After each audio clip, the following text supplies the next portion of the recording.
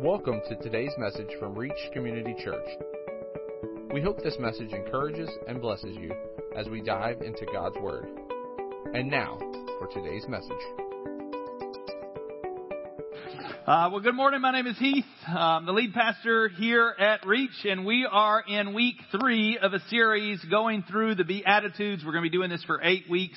We're in the 3rd Beatitude this weekend, and we, like many of the first century Jews, were missing the life that Jesus came to give us. And that sound is just the AC unit going crazy. It's not like your brain tricking you. Usually when we open the front door, it stops. I guess not. And if we're honest, really honest, we're missing that same life. We want more. Hopefully you're here at church because you want more than what you have right now. And I don't mean more like more possessions or more things, but you want the presence of God. In John 10:10, there's a strategy. You see what the enemy's doing. This is what we're up against, but we see what Jesus came to offer. In John 10:10, it says, "The thief comes only to steal and kill and destroy. But I came," referring to Jesus, "that they may have life and have it abundantly." And that's what this series is about. As we look at the Beatitudes, this blessing that Jesus wants us to walk in is leading us to this abundant life. This is why Jesus came to be with us, to unite us to the Father and produce His life in us. Jesus came to redefine what it means to have a relationship with God, and the Beatitude shows us that path. And so the first 4, which we're number 3 today, are directly related to our relationship with God, and the next 4 is how our relationship with God impacts our relationships with other people. And so just to review we've gone in Matthew chapter 5. These are the first 2, and then we'll read the 3rd one. The first week we did, "Blessed are the poor in spirit, for theirs is the kingdom of heaven." Step 1 is humility. Choosing humility over pride. God, I need you. Our biggest issue, I think, at times is we think, and we don't tell Jesus this, and we don't tell our Christian friends this, but we live a life that's like, thanks, Jesus, for saving me and giving me salvation and giving me the ticket to heaven, which that's not really how it works. But I got this. Like, I can do everything. Like, I don't need you, is what we say with our life as we kind of move through it and leave Him out of it. And humility is that first one of going and stating, I need you. I am literally spiritually broke without Jesus. Number 4 is, "Blessed are those who mourn, for they shall be comforted." Step 2 is brokenness.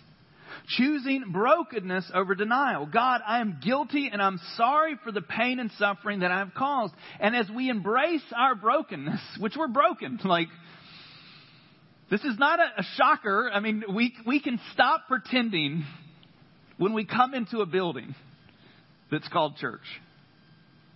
And acknowledge that there's things in my life that aren't perfect that I still need help on. And we still need Jesus. No matter if today is your first day of being a follower of Jesus or you've been doing it for 40 years, there's never a moment that you're not going to need Jesus. And there's never a moment that you get to forget about the brokenness that got us to the place of our need for Jesus to begin with. And then in verse 5, we get the verse that we're going to be talking about today. Is, "Blessed are the meek, for they shall inherit the earth." I want to tell you a little story. Today's big idea is surrender, which is another thing Americans are really good at. We're not. That was a joke. If you're new to the country, we don't like to give up on anything. So and this isn't bragging because you'll see in just a second, but I ran a marathon 4 years ago. Actually, March is 4.5 years ago. After running a half marathon, I was like, I'm never going to run a marathon because it's dumb. I don't like running to begin with. And I got sucked into running a marathon and trained with a buddy of mine. And we spent 18 weeks working a running plan, and we put the miles in. And the longest run that we ran in training for this marathon was 20 miles, which was horrible.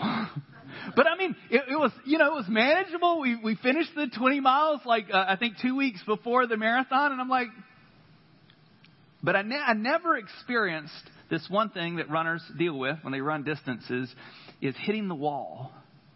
I mean, I'm telling you, my running buddy, after about the hour mark of running, I got to have something else. Because in my brain, I'm like, this is horrible. And my leg, it's starting to hurt. This could be something major. I probably should stop and walk for the next hour. And so, we would chit-chat for a little bit. And then I would put on an audiobook. I had my headphones. And I was like, I need something to distract me. And so I never hit the wall. I didn't hit to this place that, I couldn't. So within my power of deciding that I wanted to continue, I still could do it. And so the marathon came, and it was here in Wilmington, so it was a flat course, which is beautiful. I mean, I couldn't imagine running a marathon where there was actual elevation. I mean, some people that run real marathons are like, your elevation change is 100 feet the whole race. They're like, is that really a marathon? But for me, it was a marathon. And so the day of the race came, and I had a goal. I wanted to finish in 4 hours and 30 minutes. That was my goal. And based on all of our training, that was doable. I mean, that's like a 10-minute mile, which is still, I mean, let me just confess. This is 4.5 years ago. I've not ran longer than 5 miles at any moment since then. So anyway, so we get to the day of the race, and, race days, if you've ever run a 5K or something, you could be hating life running on your own, but there's something different that happens in a race that you're like, yeah.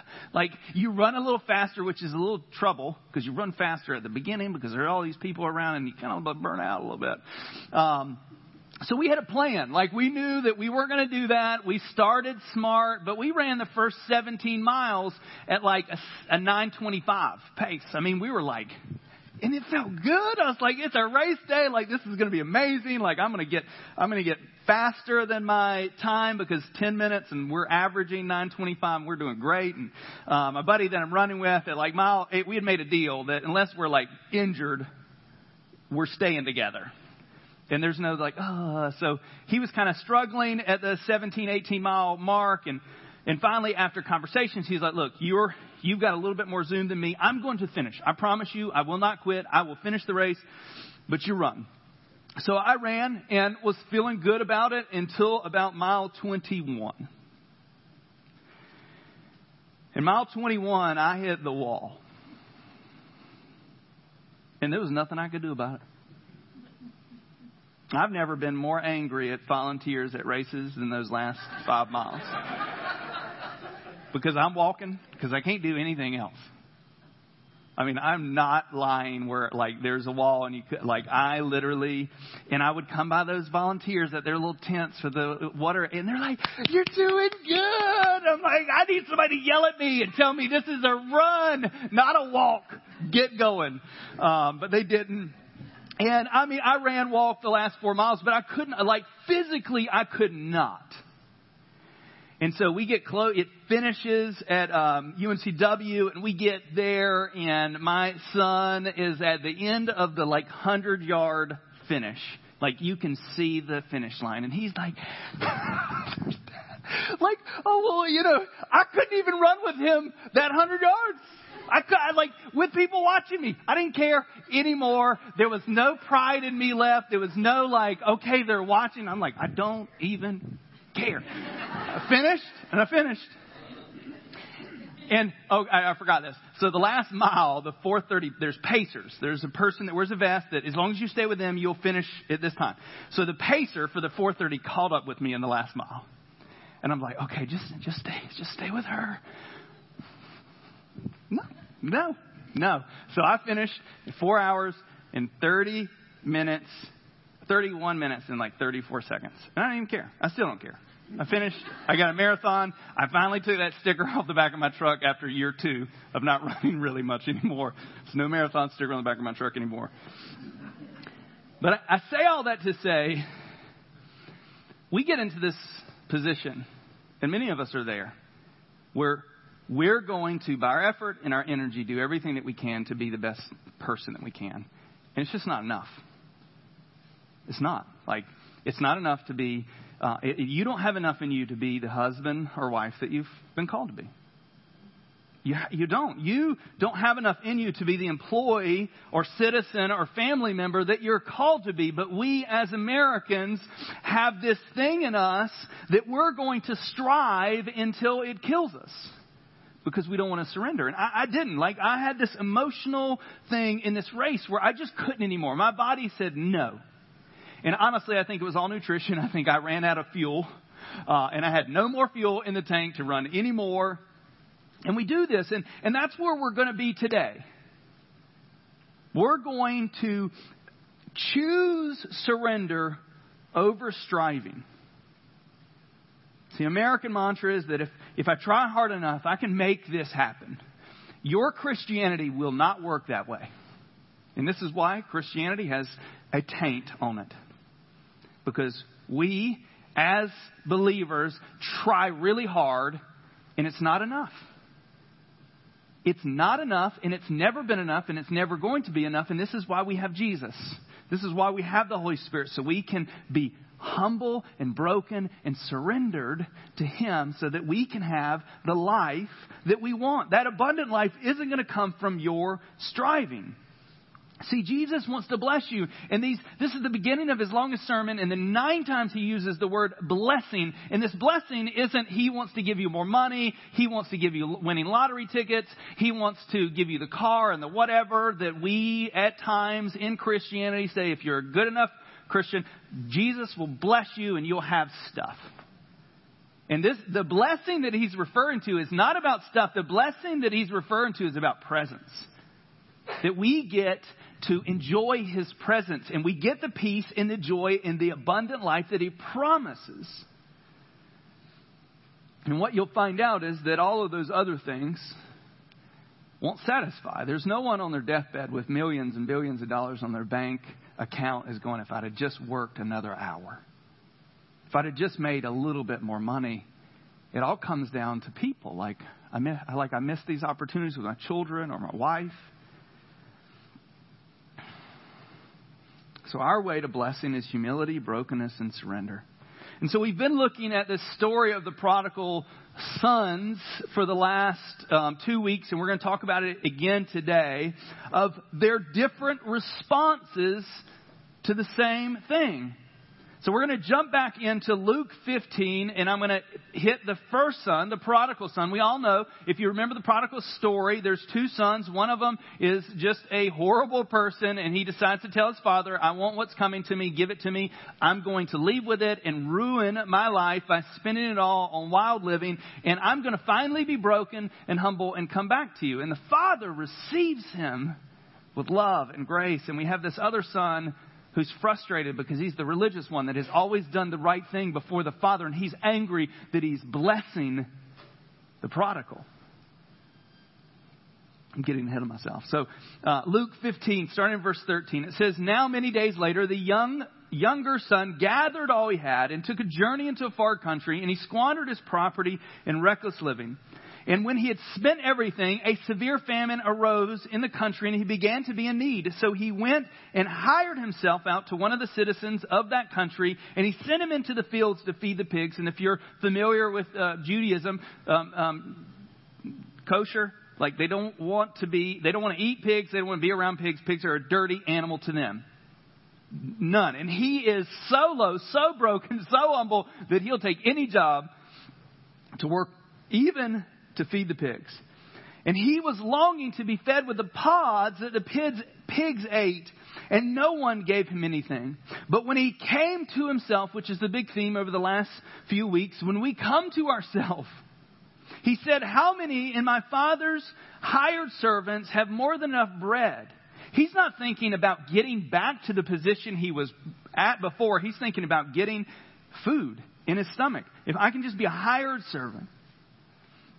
But I perish here with hunger. I will rise and go to my father, and I will say to him, Father, I have sinned against you and before God. I am no longer worthy to be called your son. Treat me as one of your hired servants. Look at this. Father, I've sinned against you. He's humbled himself. I no longer am worthy to be called your son. He is broken. Treat me as one of your hired servants. He's surrendered. He's not coming back to his father, positioning himself to be a son again. He's just saying, hey, hire me as one of your servants. I give up working. It's not working. This thought that he had, that he could go out and be without the Father and do whatever he wanted, he's ready to come back. And how does the Father respond? And this is something that we have to look at. But Jesus is telling this story as a representation of God the Father and the sons. We have this kind of idea, especially when we fall into sin and we do things that we shouldn't do and we're not living a surrendered life, that God's angry and mad at us. But let me just tell you, when you come to your senses and return to the Father, compassion is what the Father gives. Compassion. And this is what we see in this picture. And so he comes back. The father refuses to bring him back in as a servant. He brings him back as a son. They celebrate. He starts this party. And then you have the older son who comes in from the field. He hears this party going. He asks one of the servants, what's going on? And they're like, your brother has returned and your father is celebrating. And the cool thing to see about this, as we're looking at God the Father, through the Father in the story, he came out to the prodigal as he's returning. He saw him. He ran to him, embraced him. When the older son was refusing to come into the father's celebration, the father left the party to go out to the older brother. And here's where we are. Here's his response. So the younger brother was humble, broken, surrendered. Here's the older brother. But he was angry and refused to go in. His father came out and entreated him, but he answered his father, look, at these many years I have served you. And we talked about this last week. He's getting ready to lie. And I have never disobeyed your command. Come on, children. We've all been children at one time. We cannot rightfully say that we have never disobeyed. Come on. Let's be honest. I don't care how good your kids are. They're like, not in my house. I've never disobeyed your command, yet you never gave me a young goat that I might celebrate with my friends. But when this son of yours, not brother, not relation to me, but when this son of yours came, who has devoured your property with prostitutes, you killed the fattened calf for him. And here's the older brother. I refuse to quit. I deserve what I have. Let me just tell you, some of us in this room are ruining our relationship with the Father because of your belief that He owes you something. If He gave you nothing else but salvation and a future with Him, He owes you nothing. But we're angry, sitting outside of the party, sitting outside of what God wants us to be in this celebration, angry at Him. Because I deserve what I have. My Father owes me. Religion is destroying His relationship with the Father, but He refuses to surrender. See, step 3, which is what we're in today, is surrender. Let me read this again, and we're going to talk about meekness, and then we're going to look at Moses. Blessed are the meek, for they shall inherit the earth. Who is in charge? And be honest, and don't elbow your person beside you. Who's in charge of your life? Really? I know we're in church, and everybody wants to say Jesus. He's my number one. And then we go outside and put a bumper sticker. If you have this, I'm sorry, that says Jesus is my co-pilot. Co-pilot? Who's in charge? Who's in charge? Don't ever put a sticker on the back of your car that says Jesus is your co-pilot. He's the pilot. You're the co-pilot. He's not your co-pilot. He's not like along for the ride. Come on, Jesus, get in your little sidecar. Shh, Jesus. Shh. These are my friends. Shh. Act cool. This is what meekness is all about. Meekness is not weakness, but power under control. Think of a horse. Thousands of pounds of muscle and energy that a little, and if you've seen some of these riders, a very little person can sit on his back and control it with this little bit. This little bit in his mouth. And move it here and there. All because of that. I've been on a few horses. I've never felt any control. Got on one time like a dummy without a saddle and nothing, and that thing just took off. I feel like I still have like horse hair in my fingers. I was like, no, I'm out. Get me off this thing. I don't trust them. I don't really trust any animals way more than me. I'm sorry. So if you got a big dog that weighs more than me, just keep him away. Scares me. See, the prodigal son crashed and burned, and he was meek. He lived to please the Father. Before, he was stubborn and independent and rebellious. After losing everything, that changed.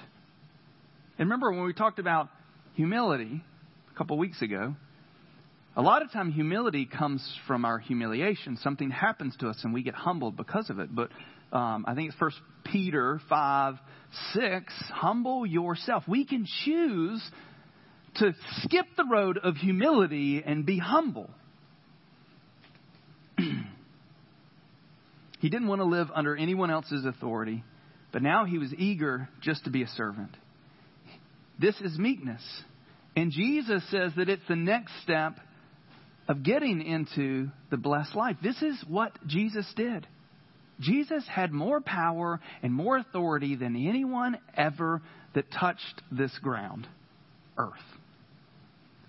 And he let people use and abuse and murder him because he had a greater purpose, surrendering to the Father for his purpose. Jesus says blessing comes when we realize that your independence is destroying you. And you choose to put Jesus in charge of your life. Look at this in Psalms 46:10. It says, be still and know that I am God. Cease your strivings. How many times, and I'm guilty of this too, when something out of your control happens, you go into yourself and try to figure out how to fix this thing that's out of your control instead of just surrendering and acknowledging that God, you're in charge. So let's look at Moses. Moses was probably one of the greatest biblical leaders. And you can check out his whole life in Exodus. And if you've not read through it before, highly recommend it. It's crazy. And for those that have seen Prince of Egypt, you'll get a little bit of the story.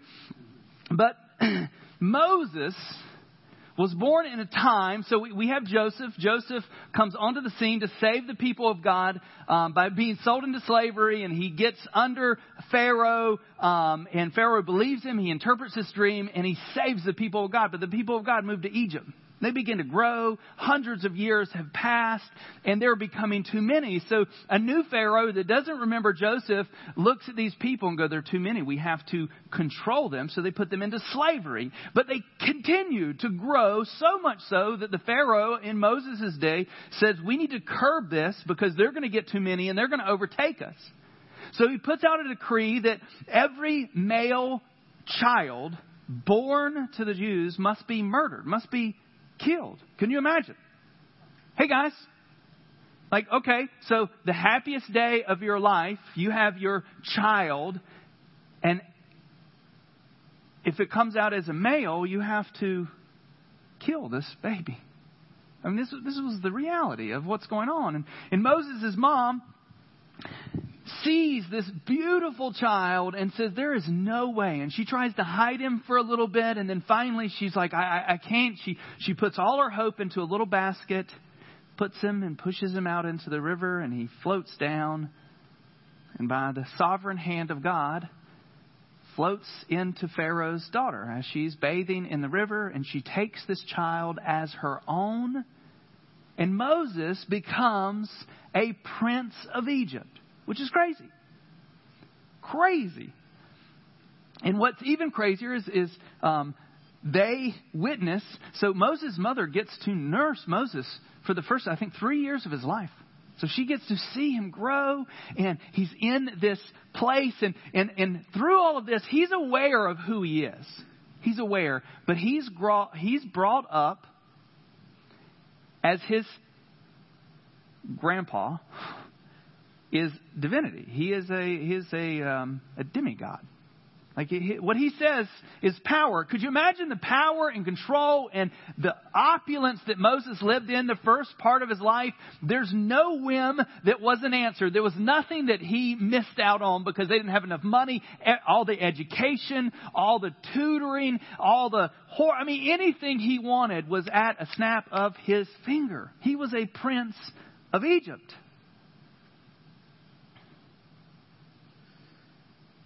And so Moses, as he's getting older, he's seeing the abuse of his people that he knows.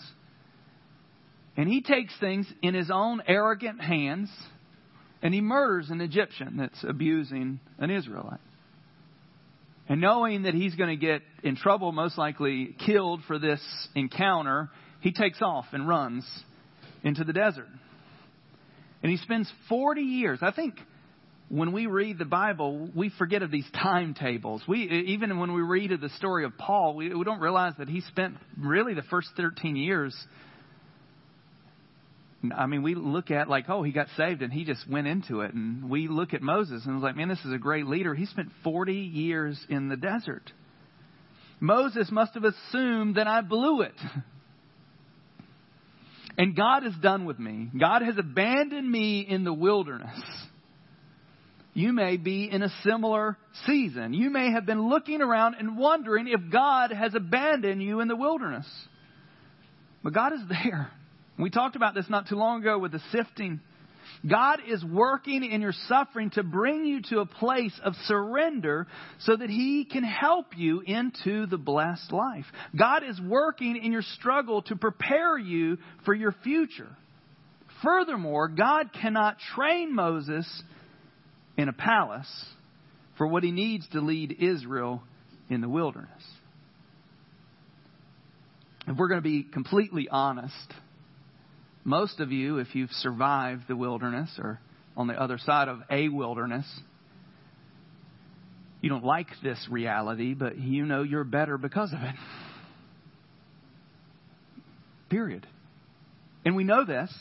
After, let's say, if this is wilderness and we step out of that wilderness and we see that what God has done in us and we're grateful for it. We don't ever want to go back there, but we're grateful for it. But we have to realize that those are the things that make us what God is trying to make in us. These pain and these suffering, these things. So instead of running from them, being angry at God for them, surrender is the best thing, which we're going to see through Moses. It's the way. See, we can put ourselves in the wilderness just like Moses. Sometimes, to be completely honest, your wilderness experience was caused by you. Let's be honest. I mean, we've done dumb things and it's caused pain and suffering in our own lives and the lives of others. Sometimes it's caused by others. People have done things to us that have driven us to the wilderness or put us in the wilderness.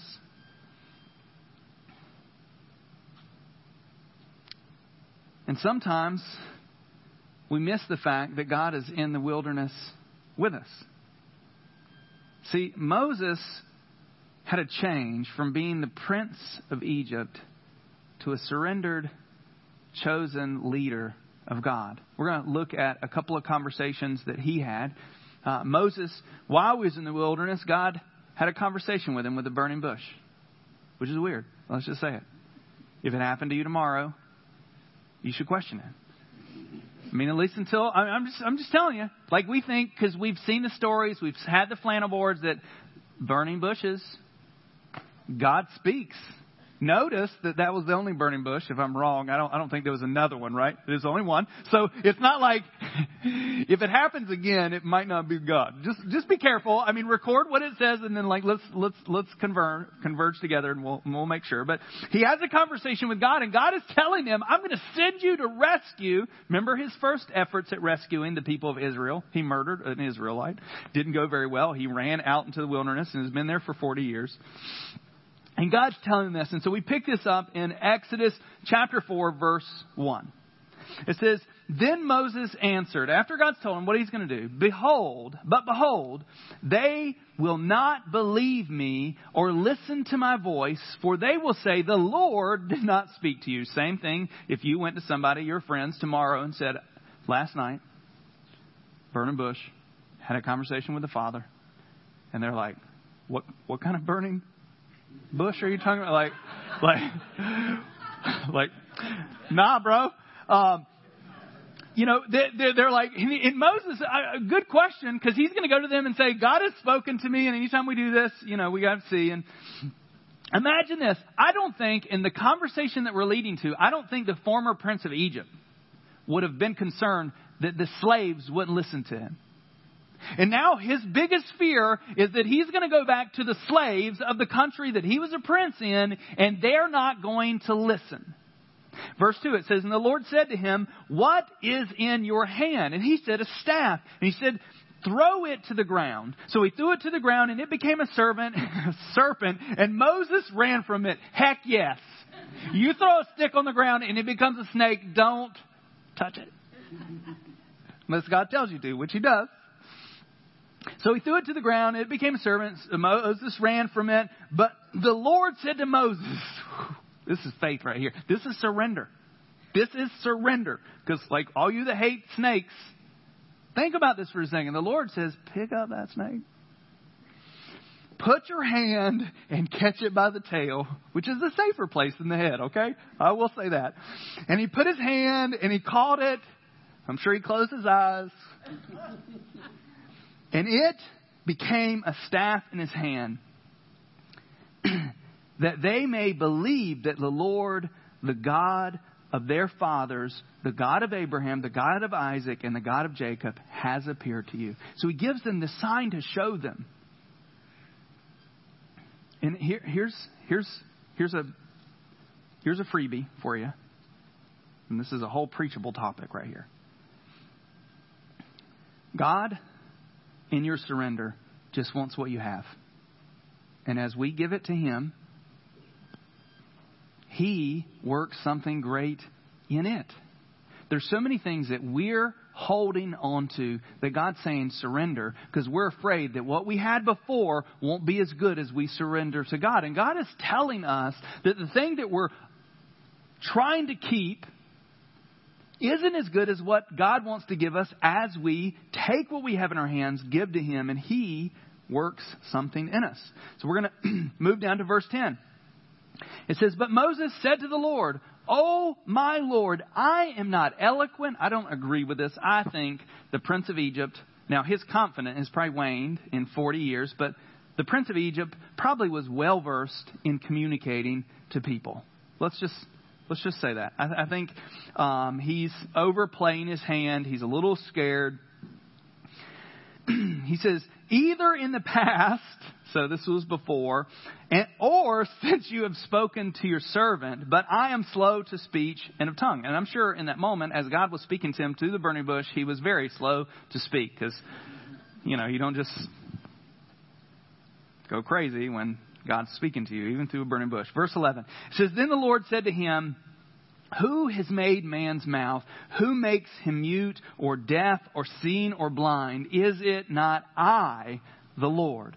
Now, therefore, go, and I will be with your mouth and teach you what to speak. But he said to him, O Lord, my God, please send someone else. And he does send his brother Aaron with him. I don't think he needed Aaron. I think Aaron was trouble, but Aaron needed to be there for lots of different reasons. And so it works. God rescues his people out of Egypt, and they're on their way to the promised land. And Moses goes to have a conversation with God again on the top of the mountain. And while he's gone for 40 days, they believe that he has died. And in his death, they have left their new religion of loving, serving Jesus into the one where this golden calf is now going to free them from all the things that it didn't before. And so his brother, which trouble Aaron, makes this golden calf out of everybody's little things, and they worship, and Moses comes down, and he's angry. I mean, I don't know about you, but like if I miss a Sunday and I come back and we've erected some like other God in here, and Buddha and some other things are in here, and we're like, like there's trouble. Things have not gone correctly. And he, of course, grinds it up and makes them drink it, which I think is hilarious. Hilarious. He grinds up that golden calf and he makes them line up and drink a little bit of it. Anyway, we don't have time to get in that. And then we're going to skip down to chapter 33.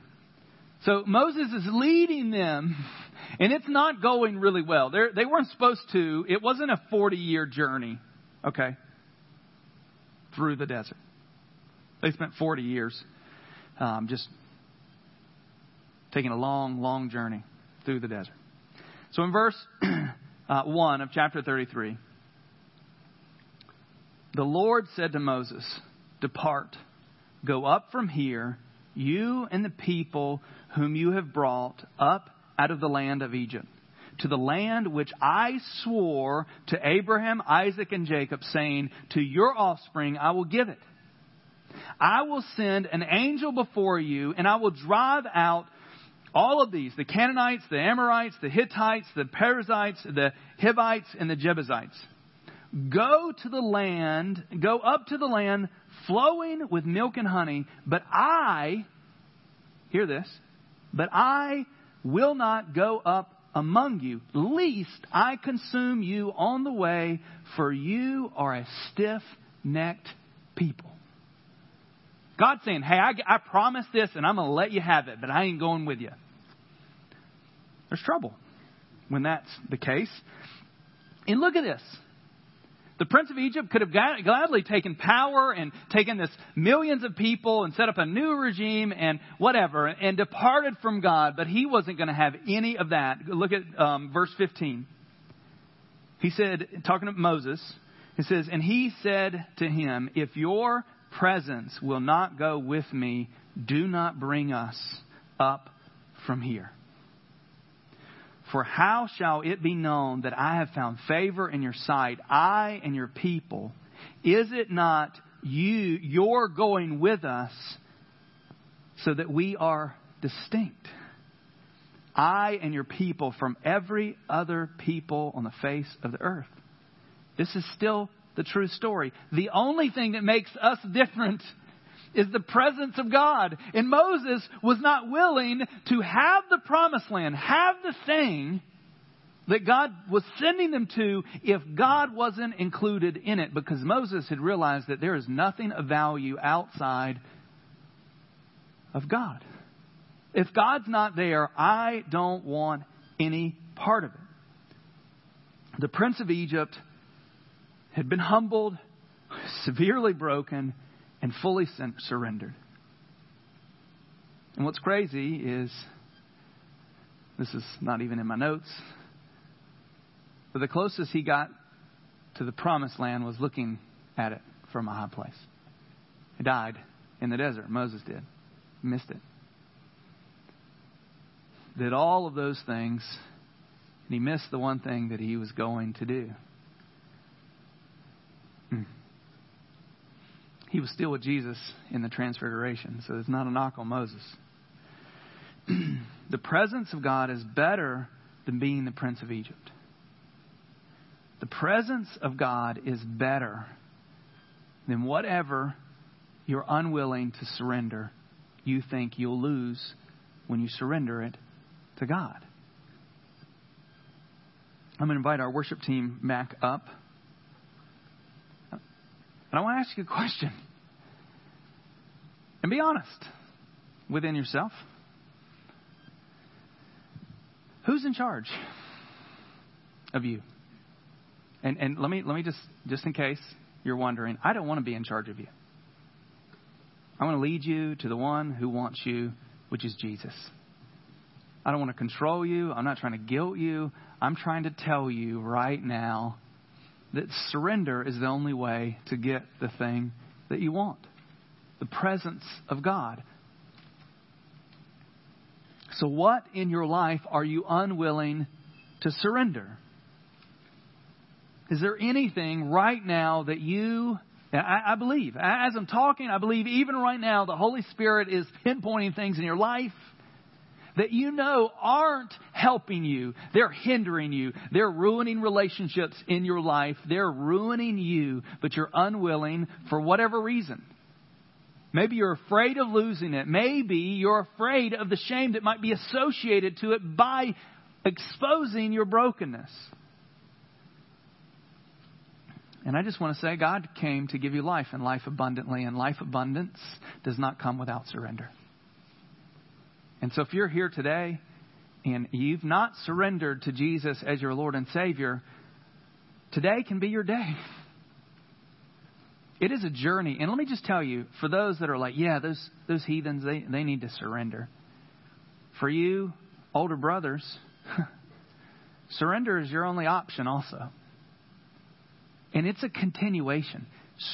This humility, this brokenness, and this surrender, and all the things that we're going to talk about, they're things that Jesus is asking you to live in.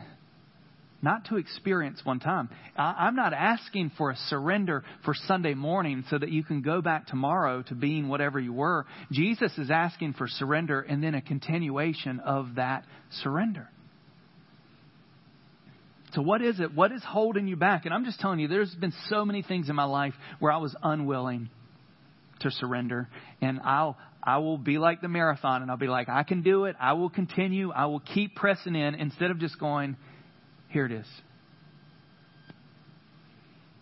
So I have, just like we've done the last 2 weeks, I've got a prayer of surrender that I'm going to read.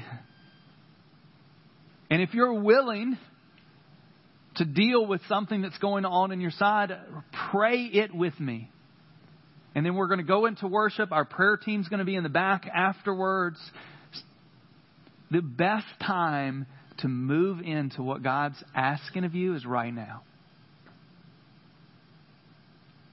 So let's pray. Jesus, I have been in charge for far too long. I trust your heart, your wisdom, your plan for my life. Today, I lay it all down. I surrender all to you. Whatever you want me to be, whatever you want me to do, whatever or wherever you want me to go, my life is yours. Amen. Lord, as we go into this song, you know what's being wrestled around in our hearts right now. You know that thing that we're unwilling to let go because we don't know what will happen if we do. And Lord, I just pray your sovereign hand would reach down into our lives. And we would know in this moment that what you have for us is better than whatever that is. Lord, being in your presence in the wilderness is better than being the prince of Egypt. And so, Lord, I pray that as we acknowledge our lack of surrender, as we acknowledge these things that we're holding on so tightly, Lord, I pray that you would let us see that you can be trusted. Lord, I thank you that you are so patient with us. Like the father in the prodigal story, waiting, looking, longing for the return. Lord, I thank you that you're sitting there waiting and longing for our return. Lord, help us trust the compassion that you have for those who surrender. So, Lord, let us worship you. Let this morning be an acknowledgement that we surrender to you. We pray these things in Jesus' name. Amen. Thank you for listening to today's message. For more information, be sure to visit us online at reachcommunitychurch.com.